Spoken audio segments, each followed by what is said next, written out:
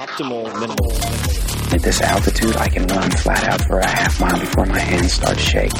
Can I ask you a personal question? Now would seem an appropriate time. What if I did the opposite? I'm a cybernetic organism, living tissue over metal endoskeleton.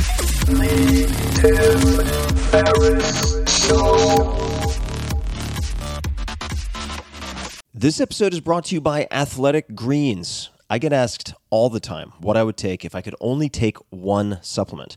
The answer is invariably Athletic Greens. I view it as all-in-one nutritional insurance.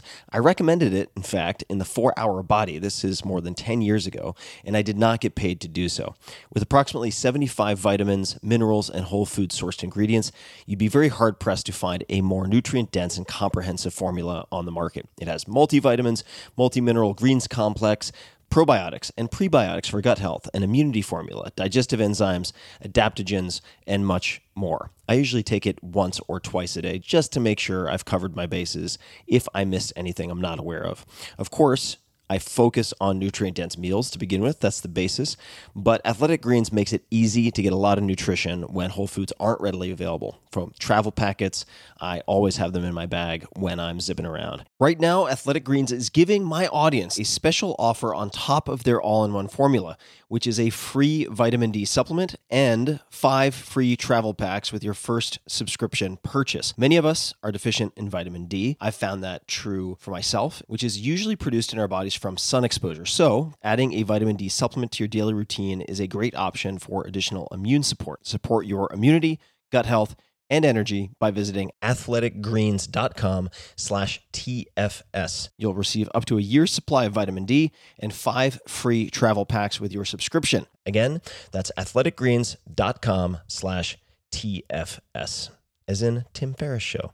athleticgreens.com/TFS. That's not just the sound of that first sip of Morning Joe. It's the sound of someone shopping for a car on Carvana from the comfort of home. That's a good blend. It's time to take it easy, like answering some easy questions to get pre-qualified for a car in minutes. Talk about starting the morning right. Just like customizing your terms so your car fits your budget. Visit Carvana.com or download the app to experience car shopping the way it should be. Convenient, comfortable.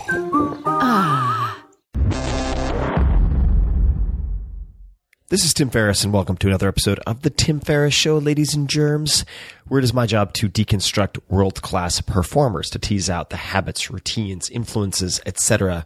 that you can apply to your life. And those experts, the world-class performers, range from hedge fund managers to actors like Arnold Schwarzenegger to people like General Stanley McChrystal to chess prodigies and everyone in between.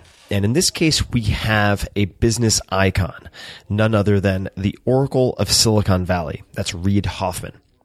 He is referred to as the Oracle of Silicon Valley by a lot of tech insiders who look at his company building and investing track record, which includes, for instance, well, of course, PayPal, LinkedIn, but then Facebook, Airbnb, Flickr, and on, with awe. And rightly so. Reid is co-founder and executive chairman of LinkedIn, which has more than 300 million users. Before that, he was executive vice president at PayPal, which was purchased by eBay for $1.5 billion.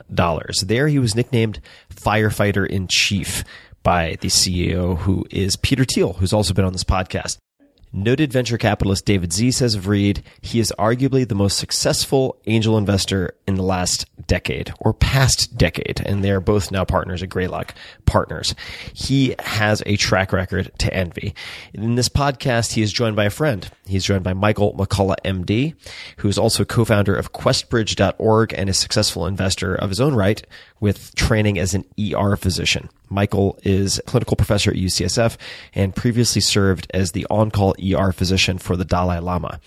Michael is also a Rhodes Scholar, Kaufman Fellow, and Ashoka Fellow. He is an avid meditator and is particularly interested in investing in technologies and companies pertaining to the mind. So we bounce around a lot in this conversation. We cover a ton, including how Reid met Mark Zuckerberg for the first time and how he decided to invest in Facebook. Lots behind that. firefighting and startups and beyond, using board games to develop strategy, Reid's view of what Uber has done well and what they could improve upon, some of Reid's suggested philosophers for entrepreneurs. We talk about going off algorithm, per se, in the ER to manage life and death decisions, the 3 types of CEOs, and much, much more. It is a very dense, intense, and useful episode. And of course, we discuss QuestBridge, as Reid and I are both on the advisory board. QuestBridge, you guys have to check it out, questbridge.org, currently supplies more exceptional low-income talent, meaning kids, to top universities than all other nonprofits combined. QuestBridge has created a single standardized college application that's accepted by 36 or so top universities like Stanford, MIT, Amherst, and Yale. This allows them to do some very, very clever and innovative things, such as give away laptops, and the giveaway forms double as college applications. This offers scholarships to many kids who might otherwise not even think of college. So if you want to break the cycle of poverty, QuestBridge is easily one of the most fascinating, effective, and highly leveraged tools I've ever seen. So check it out, questbridge.org. We will talk more about that. So please check out the show notes. There are a lot of cool show notes for this episode. 4-Hour Workweek, all spelled out. Just go to 4hourworkweek.com and click on podcast, all the book recommendations, etc. And you can find a lot more there about everything that we talk about. So without further ado, please enjoy this conversation with the Oracle of Silicon Valley, Reid Hoffman, and Michael McCullough. Reid and Michael, welcome to the show. Great to be here. Thank you for having us, Tim. Oh, I'm thrilled. I'm really excited to have you guys on, and I know you've both known each other for some time, and I was thinking about the commonalities that you might have, the common threads, and we'll certainly come back to this, but I had heard Peter Thiel had said of you, Reid, that you were the firefighter in chief at PayPal. And I think that Michael, certainly based on our conversations at least, certainly has exhibited tremendous firefighting qualities. So we'll come back to that. But I thought we could begin with just some basic context for folks. And Reid, perhaps we could start with you. When people ask you the question, what do you do? How do you answer that?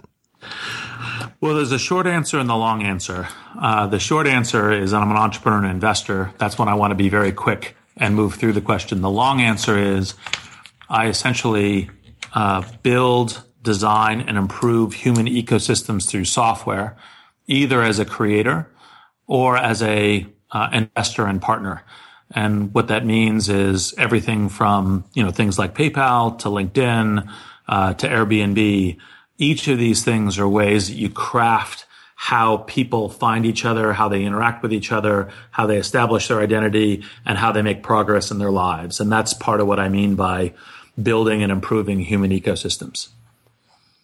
I love it. Michael, what about yourself? You wear many hats, but how would you answer that question these days? Yeah, I'd say it's probably pretty similar. I create and I help people create things. Entrepreneur and investor as well, but I'm an ER physician by training, and I actually began my life in reverse from most people, kind of creating non-profits actually first. So I made 8 nonprofits before my first company, including like angel investments and things like Heartflow and such. And I'm currently a partner at Capricorn Healthcare. And I'd love to bridge just on the medical side of things.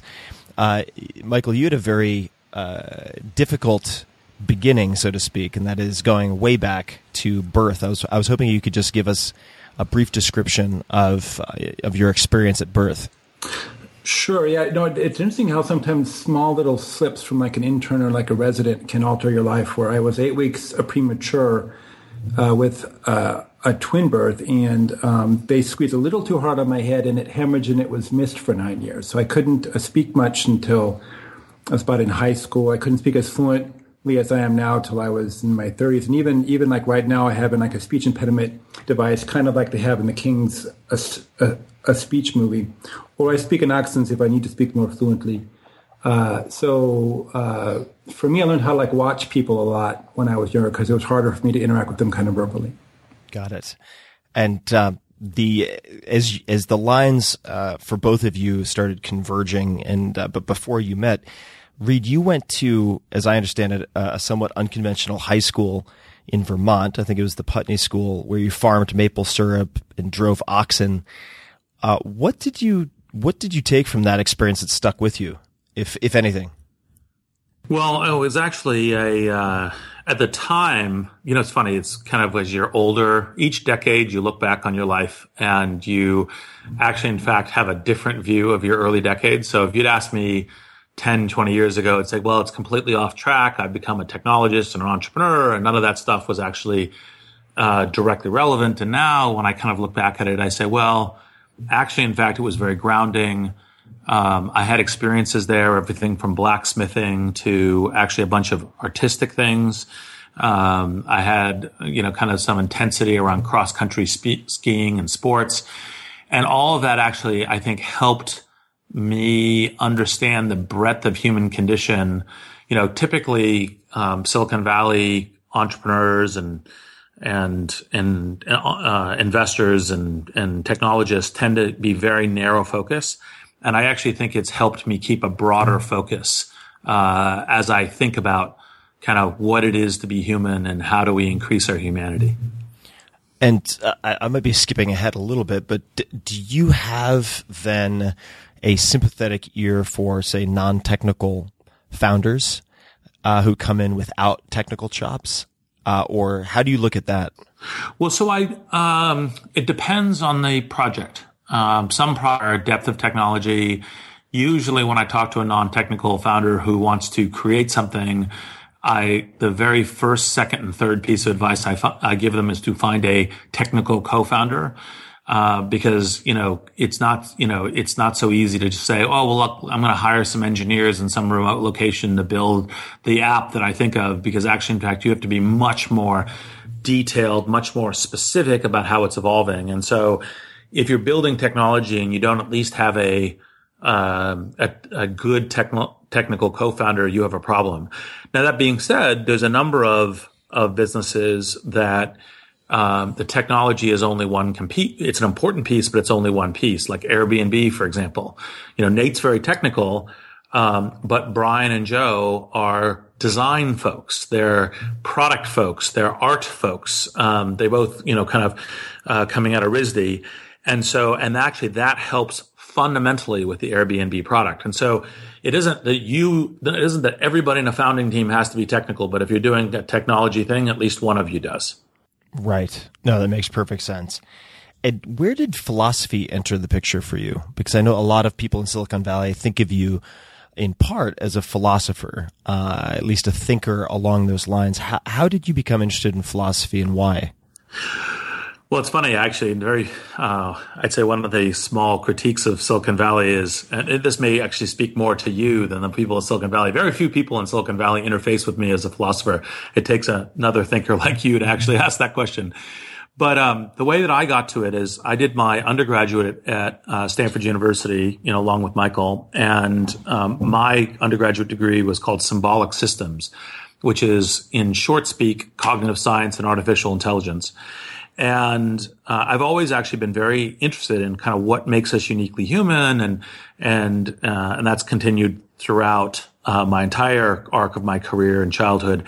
And so then it was like the scientific study of thought and language. But then what I realized when I was at Stanford is that actually, in fact, even though we were trying to be scientific about what it is to be intelligent, about what it is to communicate, about what it is to have a point of view in the world, the science hadn't really gotten there yet. And actually, in fact, I should experiment with philosophy to figure out the whether or not the rudiments of understanding these things I could get out of philosophy in order to pursue a more scientific view of intelligence. And so, because the modern analytic view on philosophy is it's pre-science. It's like how you think about things with precision. And then science births out of philosophy. And so I went to Oxford in order to study philosophy. And are you currently drawn to any particular schools of philosophy or philosophers in the context of, say, recommending someone who has never been exposed to philosophy or feels that they haven't? What starting points might you suggest? Well, one of the things that the papers that I read and because it's when you do a course, you read a subject. One of them was Wittgenstein, and so one of the things I actually frequently refer people to when they're thinking about kind of how do we think of ourselves as sharing a world, as talking to each other about it, as understanding it.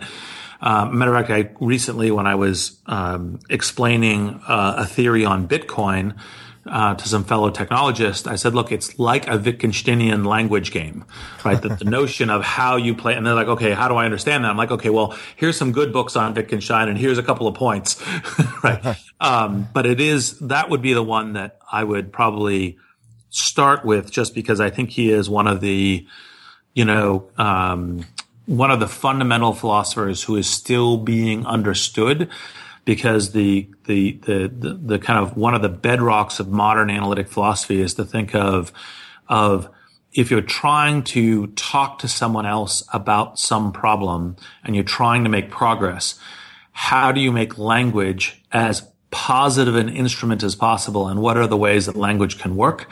And what are the ways that language doesn't work? And so, for example, on that thread, when I wrote my thesis in Oxford, it was on thought experiments, because most philosophers actually, in fact, analyze and argue through thought experiments, and there's actually more limitations to the methodology than at least many believe. No, I find language just an endlessly fascinating topic, because you'll find, in Silicon Valley and elsewhere, people will debate, say, the existence of God without ever defining what God is for each of the parties involved. Right.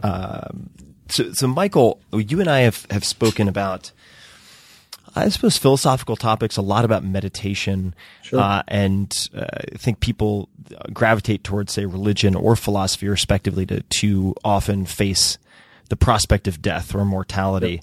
Yep.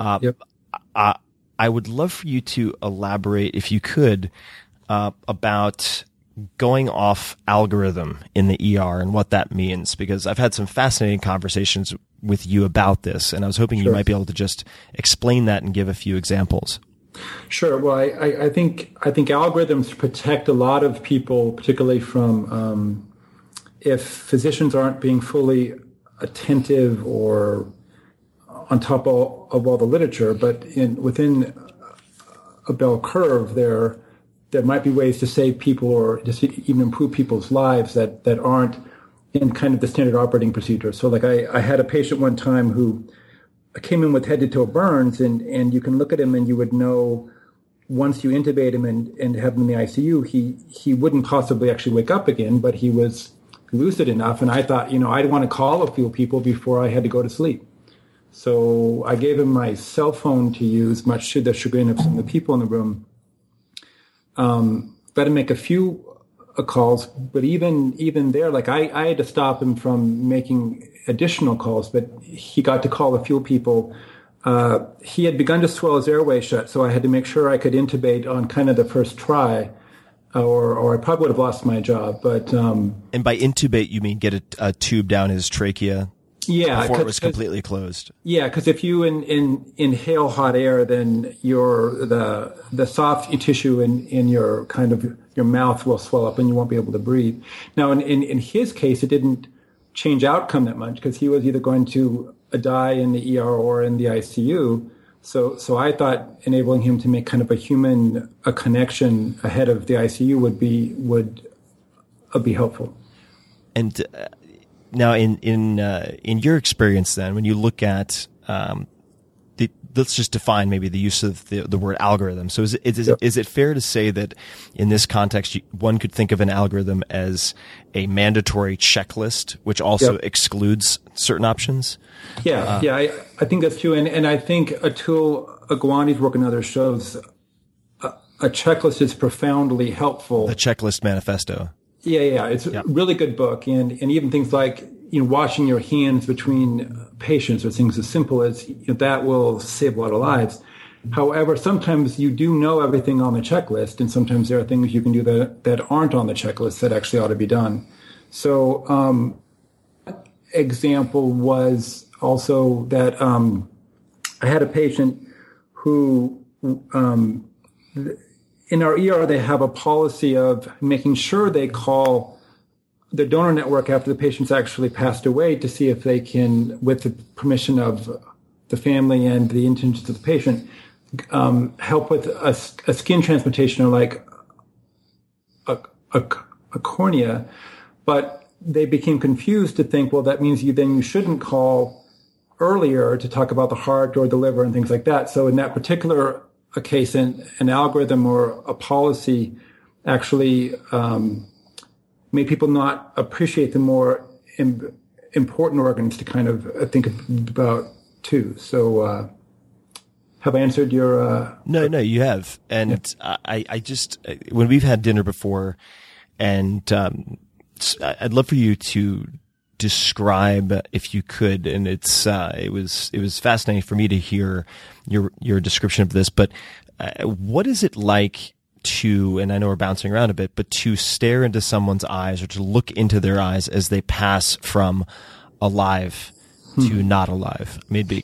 What I've had the honor of having that happen a few times, and it's interesting because it often depends on the emotional state of the patient, right? So if the patient's afraid, you're trying to give comfort to them as they're dying, and other times patients die and they're giving you a sense of peace and kind of universality that would be hard to pay for, kind of a depth of understanding that they are dying and this is kind of the moment of their death. And so it's an honor to be there either way, to either like witness it happening from a person who's content with it, or to a comfort and hold the hand of someone who's not. And in that type of context, or just in general, what, to your mind, separates a good ER physician from a great ER physician? What do the great people do or not do that the good lack? Yeah, I think a good ER physician is thorough. They make sure they don't like needlessly miss anything, or not like wash their hands between the patients. I think if you layer on to that you actually care about the patient, you like to like laugh with the alcoholic, or to make, or to help the woman the first trimester of her pregnancy feel comfort that you're likely not to lose her child, but even if she does, it wouldn't interfere with her being able to get pregnant in the future again. And so you could either pay attention to say the odds that she'd lose this particular pregnancy, or to make sure to reassure her what she's actually worried about is, will I ever have an infant? Will I ever have a family? And I think, like a lot of people don't know that a third of all pregnancies are actually lost, and that's normal for humans. Every animal has like a normal rate of like losing one, and that's a known pregnancy, so it's likely more like half. And yet, since we no longer live in tribes with other people, we hide the fact of losing an infant in the first trimester. So if you don't take the extra time to comfort people, sometimes they think they're abnormal when they actually are not. Right. No, that makes perfect sense. I think that applies to therapy of all different types. I mean, outside of the context of an emergency room, the firefighting that I mentioned earlier, Reid, my understanding was that you wore many, many different hats, and had the role of interacting with a lot of external entities when at PayPal, whether that was regulatory or the credit card processors. Maybe that's not the right description of them, but what makes a good entrepreneurial firefighter in a context like that? Or what did your coworkers feel made you good at that job? Well, the most two relevant factors were Peter Thiel, who was the CEO, feeling that I was good, and solving the problems. Everything else was secondary to those two considerations.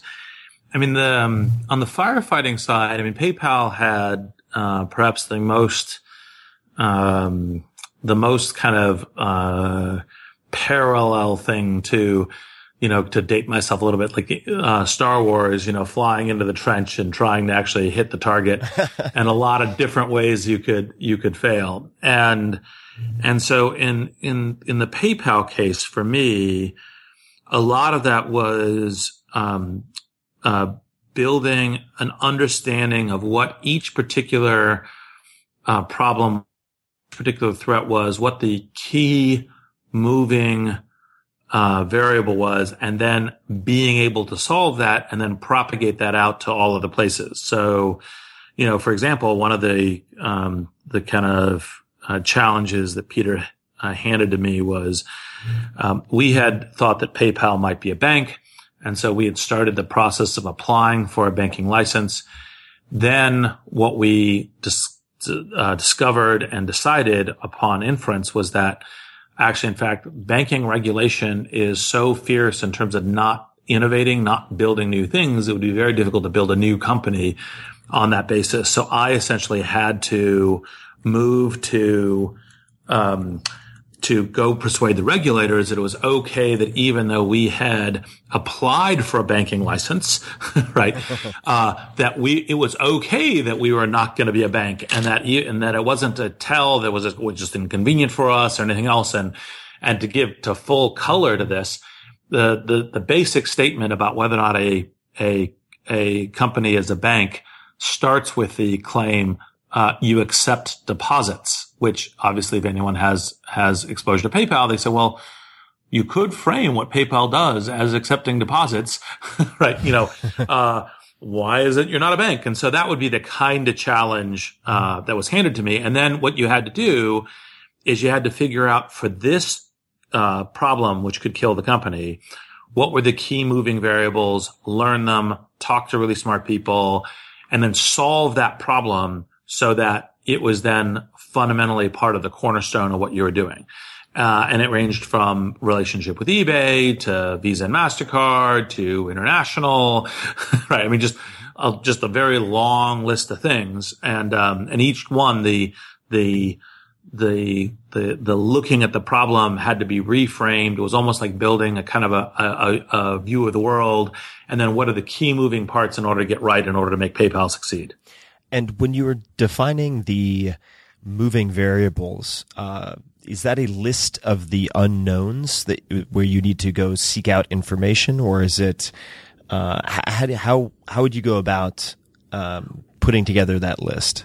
Well, it kind of starts with what is the end result that you want to have happen. So, for example, in the regulatory one, the key thing is that regulators will never tell you that that is not their job to regulate you, because there's no interest in them for that. What they will simply do is say, oh, actually, in fact, there's nothing for me here to actively regulate. They won't tell you, you're outside of my scope. They'll go, okay, fine. You now seem like you're an okay, I don't need to actually regulate you because you're not in my positive purview. And so you say, okay, how do you get that state of affairs and how do you propagate that? And then you start working back from that to say, okay, well, how would they make their judgments? What are their key considerations? How can I learn about that? Who would I need to know? Because those are where some of the unknowns come in. What are the kinds of things that would get them to say, okay, I think you're being reasonable and within my purview of how I am out to help govern society, help protect consumers, help protect other entities. You're good by me. And then you work back from that is the essentially way that you do it. And how did you learn how to do that? Were you part of a debate team? Did you study negotiation? Did you work at a state fair for the summers? I mean, how did you develop the ability to not only deconstruct a problem like that, but then to interface with all these various stakeholders at the table? I think the most fundamental was I don't know if your audience knows what this is. You probably do. As a child, I played a lot of Avalon Hill board games. Yeah. And each board game is actually a complex set of rules and circumstances. And essentially, as you're analyzing each one of them, you kind of look back from, okay, these goals mean that these are the kind of moving parts and how do you do it? So it was actually, in fact, my childhood gaming, for being able to build a model of what a game was. That was essentially the fundamental thing that informs, my strategic sense. Cause this all comes out of strategy. And if you were giving advice to say, someone leaving Stanford undergrad and they had no gaming background, what would you recommend they do to try to develop strategic ability or thinking? Well, there's a lot of different paths to it. Most people think they're better at strategy than they are. And so you really have to actually really hold up you have to have a very deep self-awareness of, am I in fact really good at it? Because like having an idea or saying, like, for example, you say, well, I'll just do this. Well, one move, a real strategy is actually built up off what are your competitors doing? What is their mindset? What are their assets? How are they going to move? How are you going to move? What are your edges? What's the way that you can make that work? How is it when they're playing against you, you can still play to win? So games are a very good way to do that, and getting a lot of different exposure, not to computer games, because computer, AI strategies are usually not that interesting, but against other people is very useful.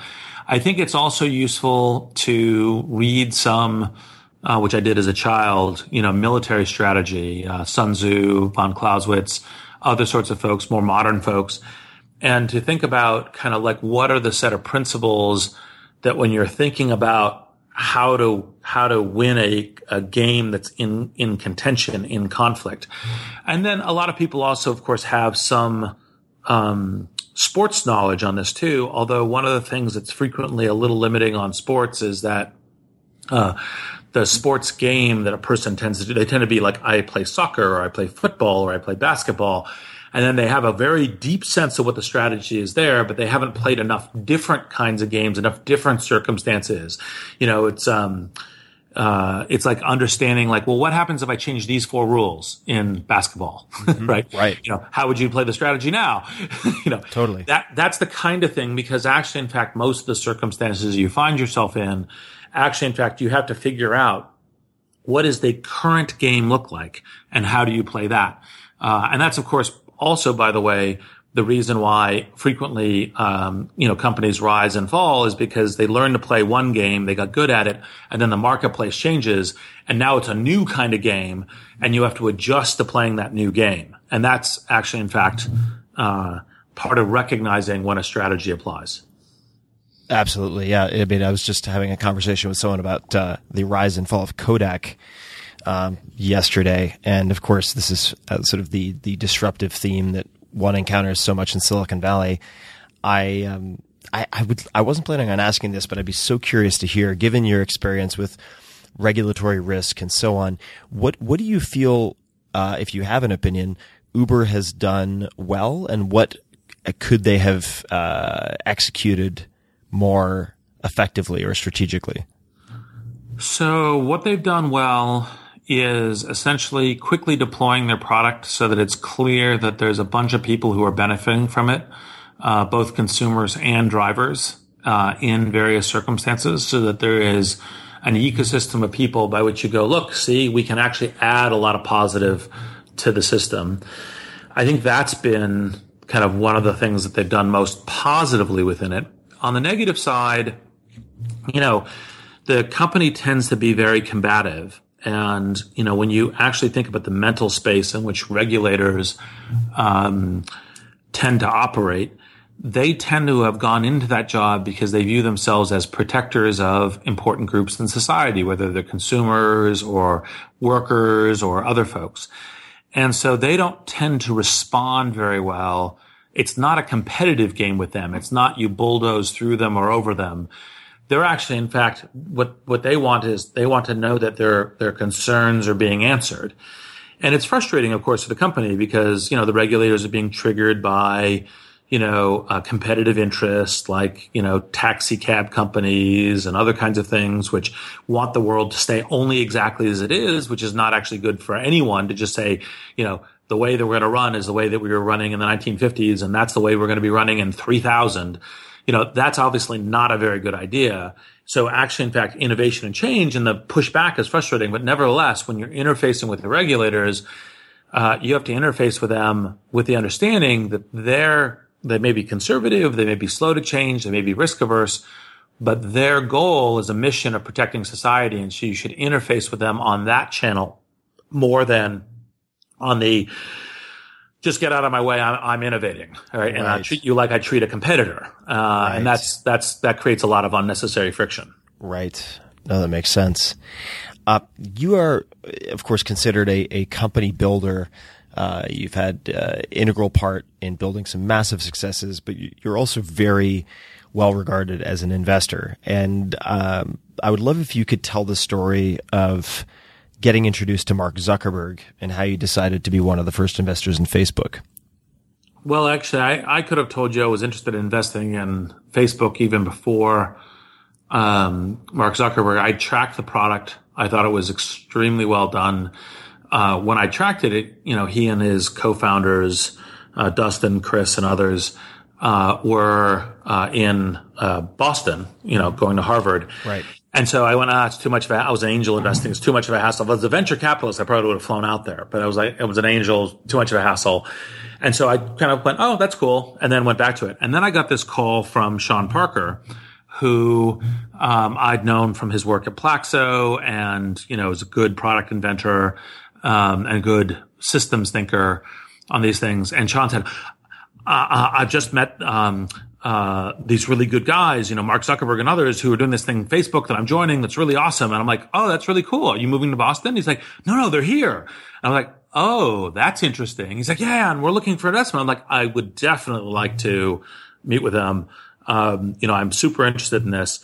I tend to think, and one of the things I said, which is, I think totally, even though it's probably the most expensive economic decision I've made in my life, but it all in a good outcome. I said, look, when I led the Series A in Friendster, I got a lot of pushback on, am I having my cake and eating it too? Because even though I don't see any conflict between Friendster and LinkedIn, it just generated all this stuff. And part of having integrity and having, a high sense of ethics is not just having it, but also making some work to appear to have it. So actually, I think we should have Peter Thiel lead the round. And I'll follow, because then Peter can be the board member. And even though I'm super interested in this, I think that's probably the best thing to happen. And so, my actually very first meeting with Zuckerberg was at Peter Thiel's office, with Sean there, who I'd known, and with Zuck, and then Matt Kohler was there as well, and who was working for me at the time. And, that was our very first meeting. But, basically the meeting was very confirmatory, because I'd already seen the product, already known the product was really amazing, already seen it having traction. And really what I learned from the meeting, which is, hardly a surprise, especially now in retrospect, was that Zuckerberg extremely smart, very much of a learning machine, very good at, the evolution of technologies. But I'd already more or less was positive. If he'd said, I don't want to meet with you, but you want to put in money, I probably would have put in money anyway. Right. And, what was Mark Pincus's role at that point, or his involvement with Facebook? Well, actually, so the way, Pincus had also known Sean Parker, back from Napster days. Pincus had done an early startup called Freeloader. But part of actually how Mark got involved in the Facebook investment was separately, Mark and I had bought a patent called the 6 Degrees patent. It has some number, which describes the viral expansion of a system. And again, kind of on the ethics basis, I went, look, Mark and I are partners on this. We're actually trying to protect all these new Web 2.0 viral companies. That's our principal goal in this patent, in going and buying this patent. But, given that Facebook's also in this, I should actually, in fact, split the investment with Mark, because, basically, it's part of being a good partner with him. And so that's part of how Mark, now he also had known Sean Parker, and Sean had talked to him about it as well. So there's a bunch of different things, but that's fundamentally how, Pincus also became a Series A investor in Facebook. Got it. And on the decision, or maybe it's not related at all, but the suggestion that Peter lead the round, it's the impression of some people that you have actively decided in the past not to take the CEO role yourself. And have you sort of proactively made decisions in your life to avoid being to taking the CEO role or having it for a long period of time? And if so, why is that the case? Or is that a misperception? Well, there's kind of 3 different CEO jobs at levels of scale in the organization. There's CEO jobs of, call it 10, 20, 50 person organizations, or CEO jobs of, hundreds to, like 150 to 500 people organizations. And then there's CEO jobs of, over 500 people, like 1,000 or thousands. I've always known that I'm fundamentally not really interested in the CEO job, the large scale CEO job. When you're doing the large scale CEO job, your primary responsibility, you have to embody the strategy. You have to think about the things the right way. But your primary thing is the organization, having the right culture, having the right structure of the organization, the right people in it, the right way of hiring new people, the right way of empowering them, even though you're making kind of strategic decisions. And there are people like Jeff Weiner who are completely awesome at that. And I rather help them rather than doing that personally. Then you get to the other 2 CEO jobs. So you get to the mid-stage CEO job. I'm okay doing that. It's not the thing I'm most passionate about. I actually prefer to work on, product strategies, firefighting things, business strategies, problem solutions, thinking about how to reconceptualize the strategy of the entire business. And either myself or we're working with people on that. But I'll do that in order to make it work. And then in the early stages, I'm actually perfectly comfortable doing it. It's not necessarily a job that I say I must do it. But being the CEO of a 10, 20, 50, even up to 100 person organization, I can do that just fine, because then you're still all kind of working on the same problem. It's less about how you build the org. Obviously, you have to build a very strong team, but it's less about like, okay, how do we take the org from 100 people to 1,000 people? It's actually much more like, okay, how do we just solve these key problems? And that's stuff I like to do. So it isn't really a specific don't want the CEO job, except in the very large scale. What it is I am only interested in the CEO job as it's instrumental to something serious that I want to accomplish. And then as that organization grows, wants not to be the CEO. And you've had some experience searching for CEOs. What should founders remember when looking for someone to replace themselves, or things they should keep in mind? Well, so the first thing is, generally speaking, founders should try to go, like I'm still very active at LinkedIn, should try to go the entire course with the company to the degree to which they're passionate and can be useful. Companies are always stronger with founders more in them, more connected and committed to it. But that being said, sometimes you go, look, my great skill set is, product, or my great skill set is evangelism, or my great skill set is, something other than building the scale organization. In which case, the fundamental way you look at it is, so the former way that Silicon Valley used to look at it, which is, I wrote an essay about this. It's published in my LinkedIn influencer post and on my site, reidhoffman.org. But the way that Silicon Valley used to look at this is like you bring in gray hair, an executive, a person with management scale. And by the way, you want those skills, but actually, in fact, I think who you're bringing in as a founder is you're bringing in a later stage co-founder. And you're bringing in a later stage co-founder, ideally, who has scale skills, who knows how to build scale organizations, is passionate about this one, has their identity as closely tied or nearly as closely tied to the organization as you do. It's this specific mission is something that they really care about. They're not just like, oh, I'm a hired gun, but actually, in fact, I'm a missionary on this as well. And then someone who would partner with you very well. And that's actually what you're looking for. And so, that's part of, the reason why Jeff Weiner has been so successful at LinkedIn is because, he cares about not just scale organizations, but how do you transform people's careers? How do you demonstrate you can be doing compassionate business, and that compassionate management is a high performing culture of a company? How do you have people who have a culture of we make ourselves significantly better every year? How do you bring all that? That's part of what he actually really cares about, which is deeply tied to the LinkedIn mission. And so he cares about the organization, he cares about the way he manages, and he cares about the product. all as a essentially a later stage co-founder. And that's the kind of thing that you should be thinking about when you're a founder and you're thinking, okay, it's time for me to bring in another person as a CEO. Thank you. Michael, you mentioned accents a little earlier. Sure. And that you use accents in the ER often. Yep. And I know you've mentioned to me before that Southern is best. And yeah. I was hoping you could elaborate on that because I'm getting in too much trouble. But when I had my head injury as a kid and brain surgery in the 4th, 5th grade, you're always like looking for like ways to be more fluent. So in speeches, I talk like I'm a European. It's a good accent for speaking. But if I'm in the ER, I'll talk like I'm from Alabama or Georgia because it's a good accent for sick people. You can almost like yell at them. They don't think you're mad. So it's you can kind of raise the volume of someone who's hearing impaired pretty loud. They don't think you're mad at them.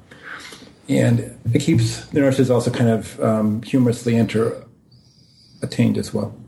And how has the ER experience or the skills developed or exhibited there translated to the other things that you've done in the nonprofits or in the for-profit investment world? The ER particular has helped a lot with my investing because most of the specialties interface with the ER and enabled me to like reach into like ophthalmology or cardiology and things like that. So like an investment in things like heart flow, I can just pick up the phone and speak to interventionalists or heart surgeons and things like that. So I think from a decision-making capacity, it teaches you the importance of actually making a decision because you don't always have all the information you need, but the stakes are high. So I think there's a lot of entrepreneurial kind of a crossover there that can also be helpful. Right, making important decisions with incomplete information. Well, and also just the importance of having actually made a decision as well, right? Because if you're always kind of like waffling, it sometimes nothing actually happens. And you and I have talked a lot about meditation, but more broadly speaking, the people listening are very interested in morning habits and morning routines. So I'd love to ask you guys the same question. Let's start with you, Michael. What does the first 60 to 90 minutes of your day look like? And what time does it start? If we could get into specifics, that would be great.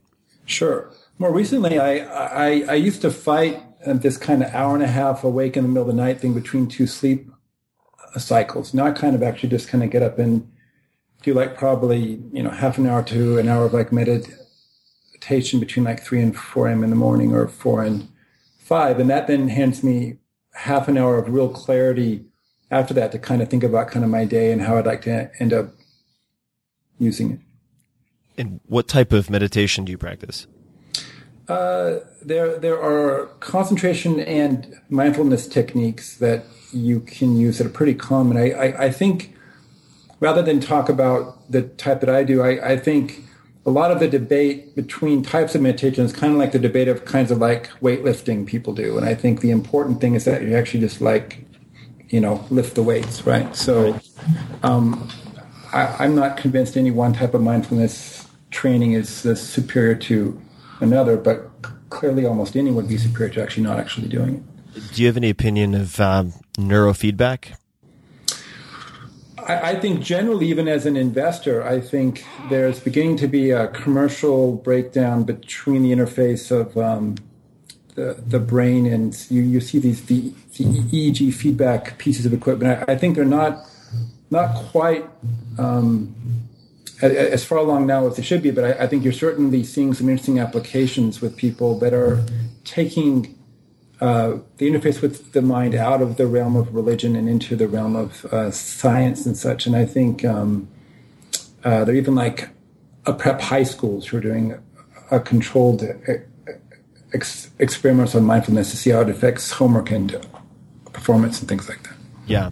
No, definitely. And Adam Ghazali, who is also on this podcast at UCSF, is doing some really interesting work with iPad-based or tablet-based games for quantifying progress in meditation and mindfulness.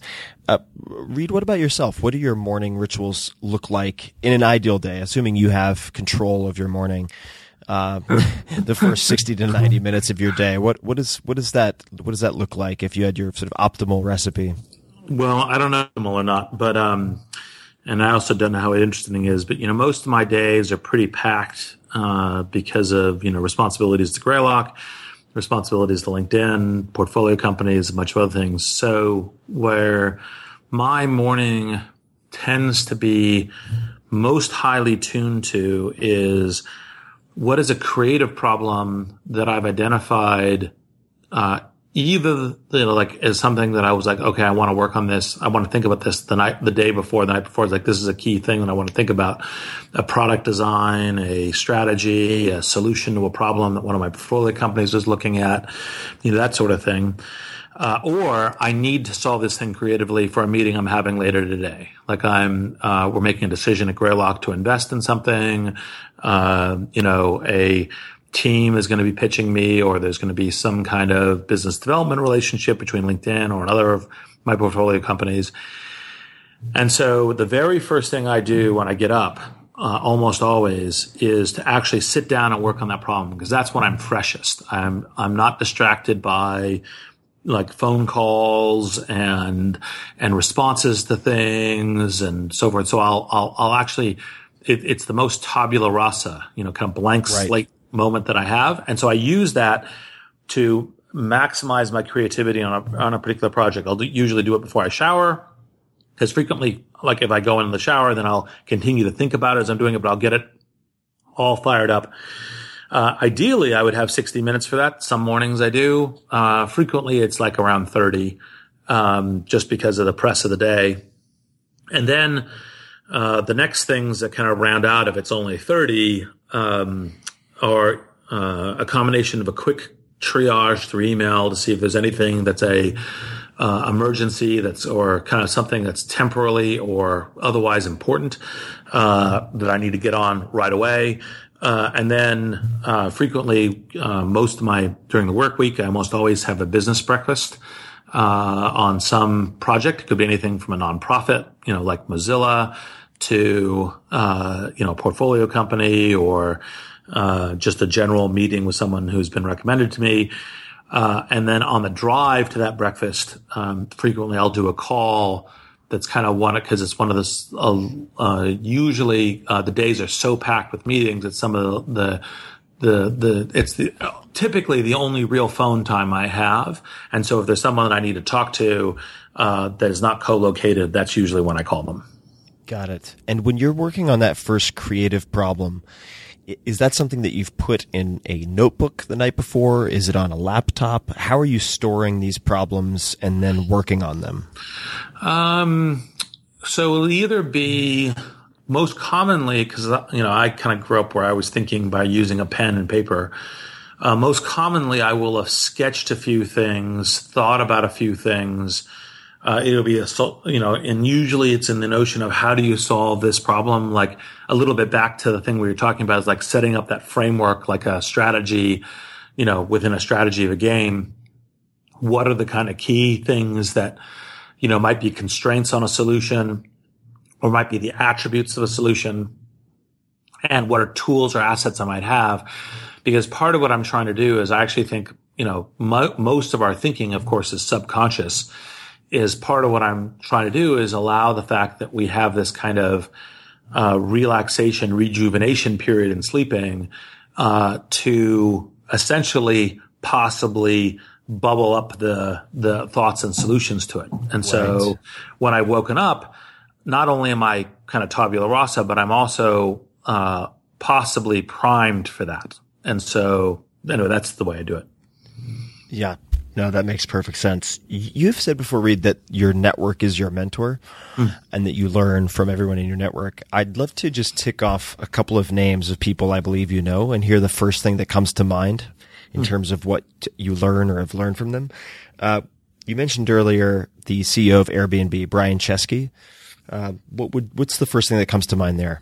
So Brian one of the things that I thought was an excellent focus from him is that he calls this 7-star design, which is, most review systems are, go to 5 stars. And so 7 stars was, thinking about the design at a much broader scope. But the precise way of thinking about it is what he came to realize that Airbnb is not just an online product. It's not just a marketplace, a website, but it's actually the entire experience that you have of going to the, room or apartment, of checking in, of staying there, and of leaving. And how do you actually, in fact, best design within your abilities of doing a peer-to-peer marketplace that entire experience? And so the way the placeholder he uses for that is this thinking of 7-star design, which is thinking through each step of the experience. And so I thought it was highly instructive, and something I now use when I talk to other people, because our product isn't just the website, isn't just the mobile application. It's the way that people are embedded in the environment when they're using it, and you should think through that as much you can, even though you may have some very limited ability to control other aspects of it or shape. Mm-hmm. And what about one of your partners at Greylock, John Lilly? So John is about as deep and interesting as a technologist as you get for an investor. He puts together kind of both the aspects of being very deeply technical about platforms. I mean, he was the CEO of Mozilla, growing it to being 20% of web browsers, with also kind of design experience. Like, he's a consulting professor at the Stanford School of Design. And so for me, part of the thing that I get from John, and I've learned from John, is to think about the intersection of kind of user design with deep technology, and how, for example, design patterns then shape deep technology patterns, and kind of a set of different questions that you'd ask about, look, what's the structure of the design space, and does that inform the structure of your technology space?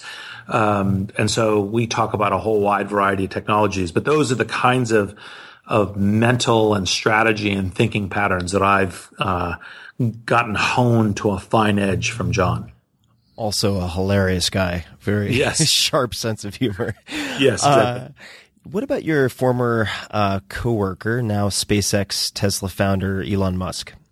So Elon, obviously super smart, obviously relentless, obviously thinking, like, for example, the old phrase, the sky is the limit. That's too short for Elon, right? Mars and beyond.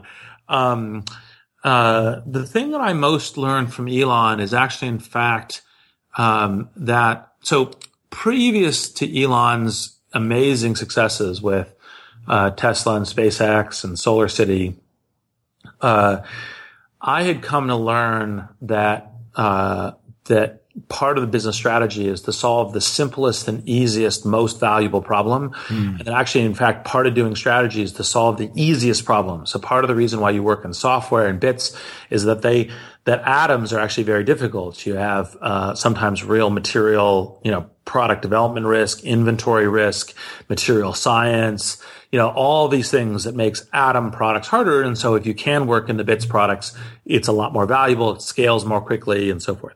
And all of that's true in terms of the fact that it wasn't that lesson I'd learned was false.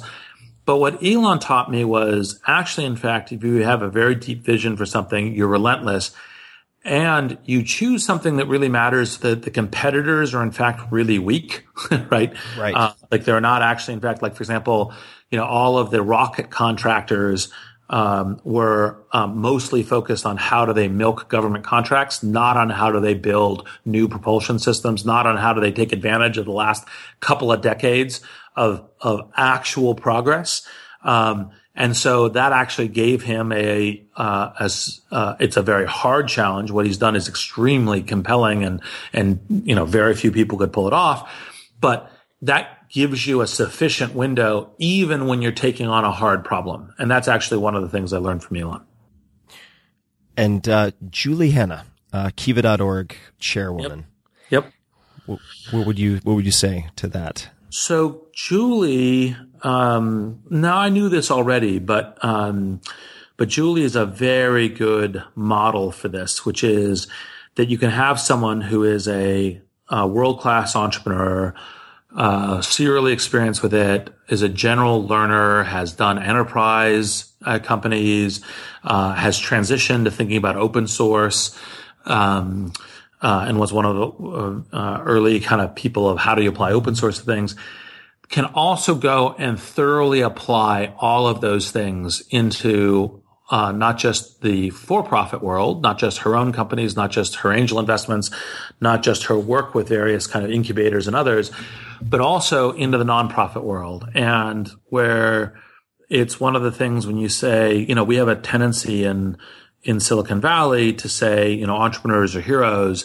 But one of the things I think is, truly heroic and awesome about what Julie has done is say, look, I can take all these skills. I can take my entire life only just building economics and enterprise businesses and other kinds of businesses. But actually, in fact, when I begin to think about how do I scale and how do I change the nature of humanity and human ecosystems, I'm going to take my technology skills and apply them to philanthropic projects with the same kind of scale, with the same kind of impulse. And I'll put real time into it. I'm not just going to talk about it. And I'm going to do it with, the full set of skills that a world-class entrepreneur does. And so, I've taken heart and inspiration from Julie about the value of diving in and getting your hands dirty on projects that are outside of the commercial side for that are really ones that you can actually, in fact, get to massive scale. And last for this list, U.S. Senator Cory Booker, who I actually met for the first time at an event that you co-hosted. So thank you for that. But what have you learned or admired as it relates to Cory? Well, so Cory is, I think, a great civic leader. He,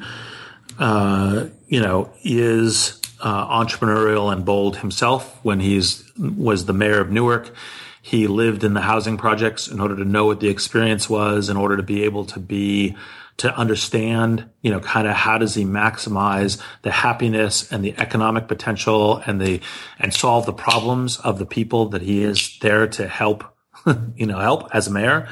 And then as a senator, part of what I have found him to be practically unique in or the leading edge. There are a few others, who I think also do this, but he's the leading edge of, I get that Silicon Valley is creating all this kind of interesting technology. And I get that, there's these really powerful commercial models and I want to learn from them. But when Cory comes out to Silicon Valley, of course he has the interest that every politician does, which is, raising money, and there's a bunch of money in order to inform political campaigns. But his first, second, and third questions aren't about how do I get you to give me a check? It's how do I learn from you in order to solve a problem that's critical for the American people, and in particular, critical for the people who may be being left out, but all people as well.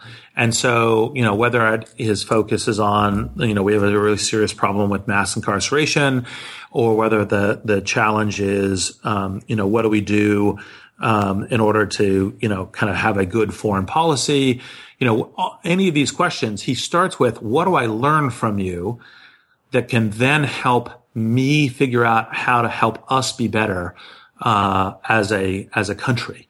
And then, of course, when if he ends up with alignment and he says, look, can you help me with X, Y, and Z?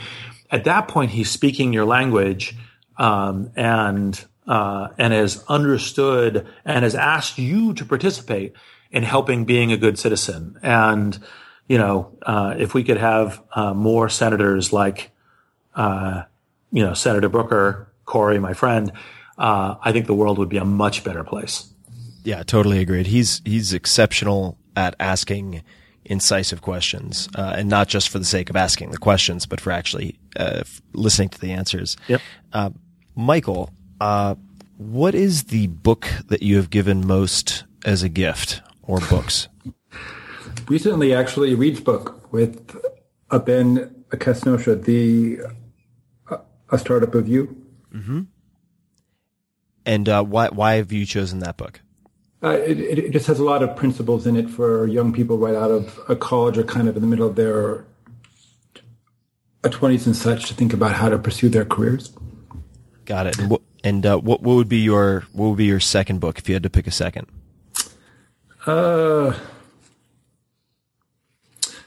Well, to young people, I often give them just a simple book you probably heard about called Getting Things Done. David Allen. And combine that with the 7 Habits of Highly Effective People, because I think the former helps you actually to action, and the latter helps you decide which actions to actually take. So I mentor a lot of young people, and I think those 2 books together are probably good for them. Wonderful. Yeah, we're gonna dive into Questbridge in a second because I want to make sure that we cover that. Reid, what about yourself? The book or books that you've given most as gifts, besides the ones that you've been involved with directly? Yes. Well, obviously, I tend to give out my 2 books, The Startup of You and The Alliance, a fair amount, partially because you can sign it and you can make it very personalized and it becomes a very, personal touch gift. I'd say the 2 books that I have recently most given out, one of them is Conscious Business by Fred Kaufman. And Fred is, I think, to some degree, the modern high spiritual priest of capitalist business. His whole kind of thread is to say, actually, in fact, how you can express business and capitalism as a spiritual practice of compassion. And it's a book that opens with a discussion of Aristotle, and not you would be surprised on a business book. So that's one, and then the other one is Sapiens by Yuval Harari, which is a very grand. It's one of the ones I've read most recently.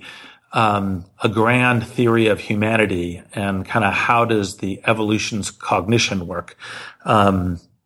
And I don't know enough to know, is it really deep scholarly work or not, but it's exactly the kind of broad thinking book that I think should be more in, general consciousness.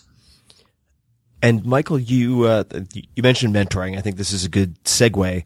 Yep. Could you please describe Questbridge and what Questbridge does? Because of course that's a common thread that ties everyone on this call together.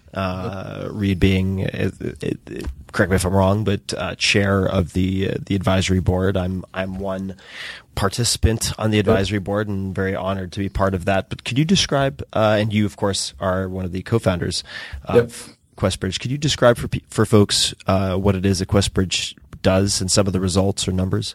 Sure, I'll describe what it does and the problem it solves as well.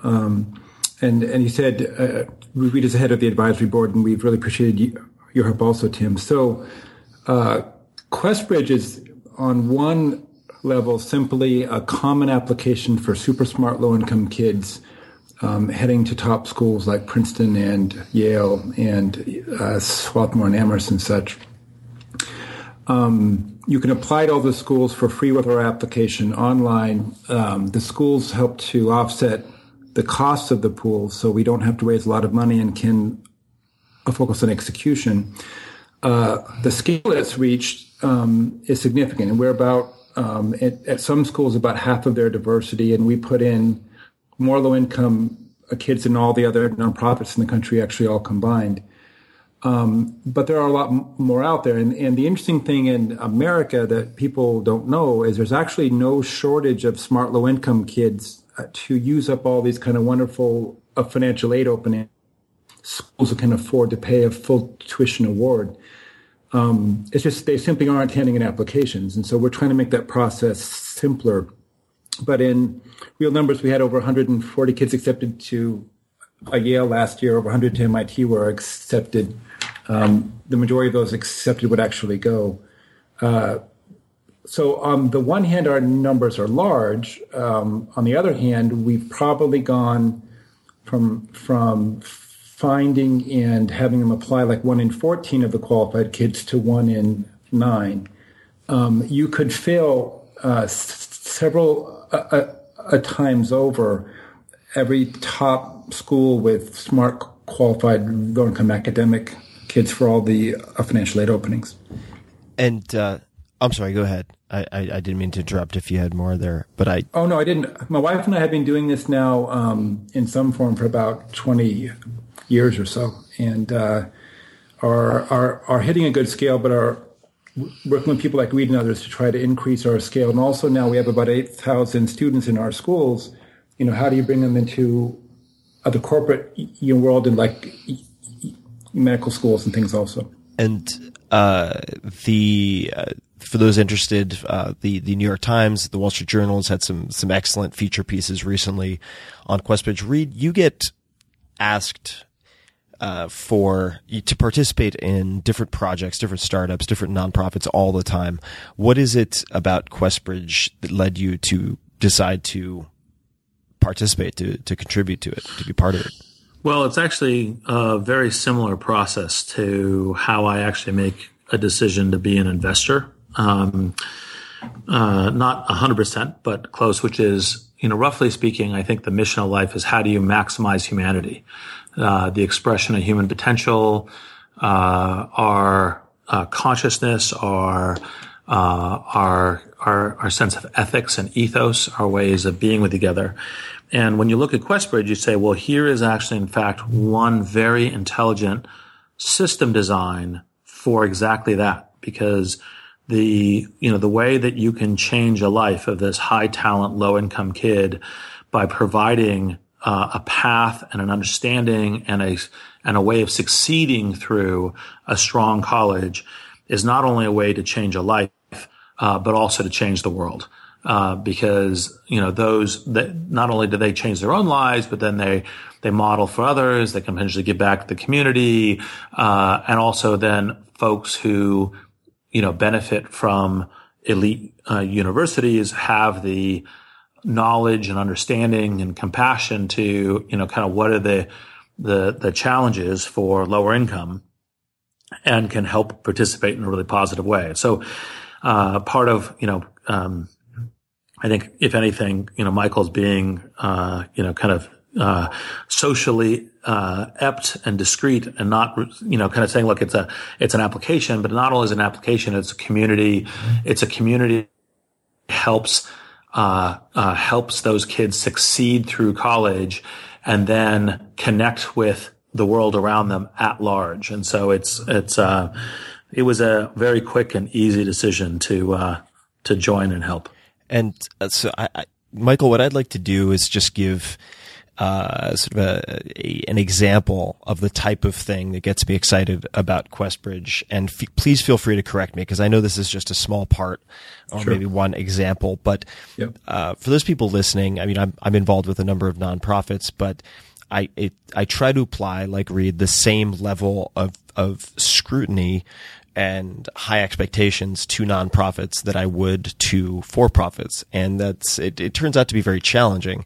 But in the case of Questbridge, Reid mentioned earlier, part of strategy being solving the easiest, most valuable problem. And I think part of that is identifying, of course, the right problem. And as you mentioned, Michael, there's a lot of money out there. There is a lot of money.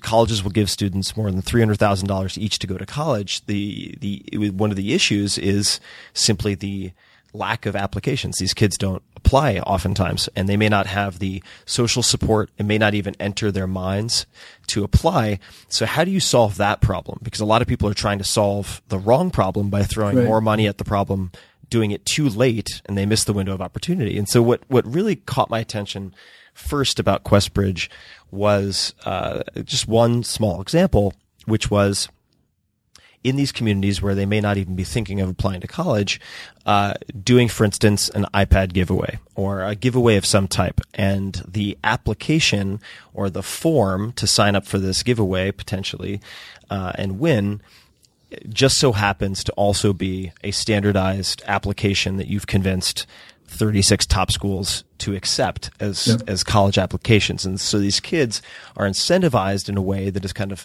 culturally relevant to them.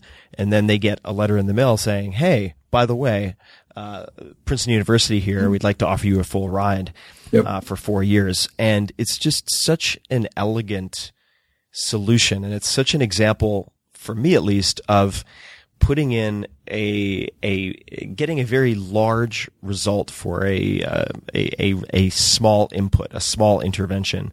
Yep. And that's why, I've been so excited to talk about QuestBridge, and I've been looking forward to this interview for many other reasons also, but to try to showcase it for people, to say, like, not all hard problems have to be hard to solve. You just have to really surgically focus in the right place. So I'd love to ask, just as it relates to QuestBridge, what if, for people who want to learn more, where should they go? And there are many people listening to this show who are perhaps like me, have recognized how they were set down a very fortunate path by having educational opportunities that are not available to everyone. So for people who might want to contribute to such an effective Archimedes lever like QuestBridge, where should they go, and how might they be able to help? Sure. I think to clarify the problem, just so your listeners can understand it, before QuestBridge, about 3/4 of the diversity was drawn from only 15 urban areas in the country. So you were more likely to hear about heading to a school like Swarthmore if you had a 2.8 from Harlem than if you had a 4.0 from a lot of other areas in the country. So QuestBridge recruits at in New York and Chicago, like other people do, but also in like Buffalo and Syracuse and other areas of the country.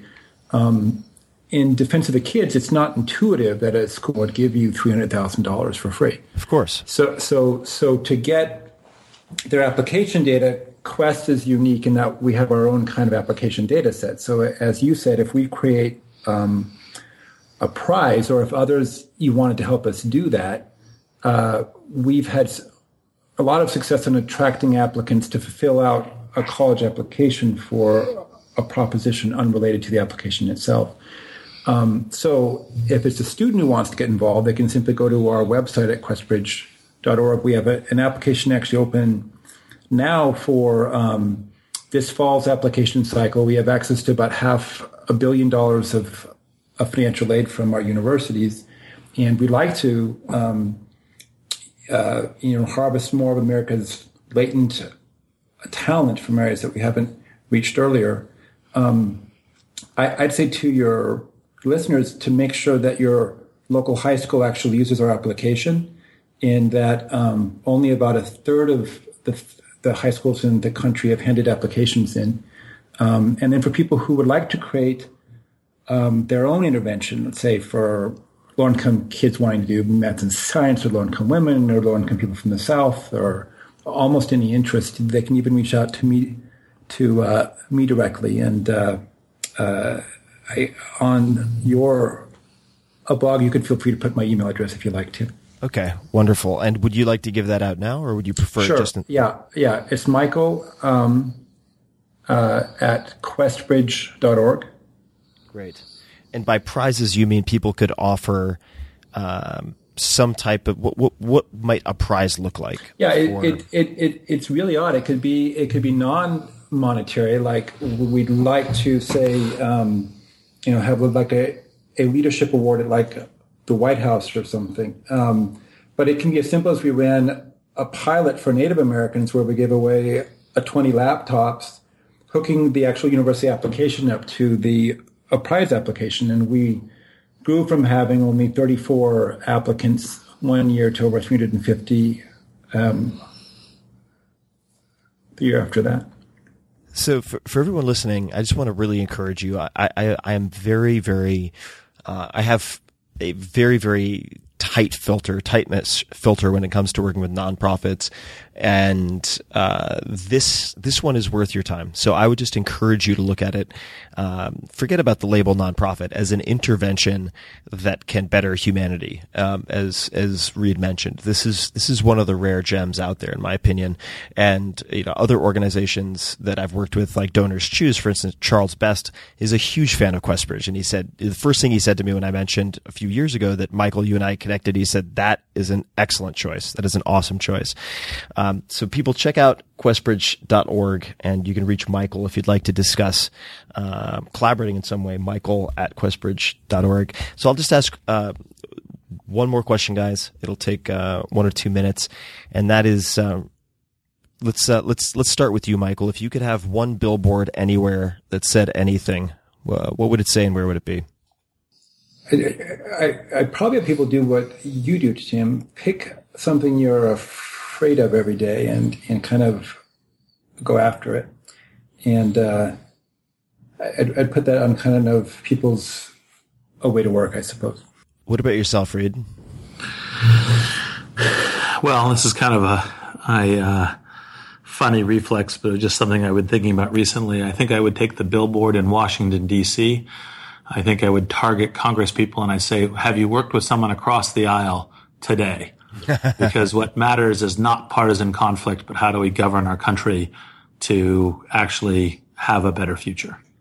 Hear, hear. Definitely.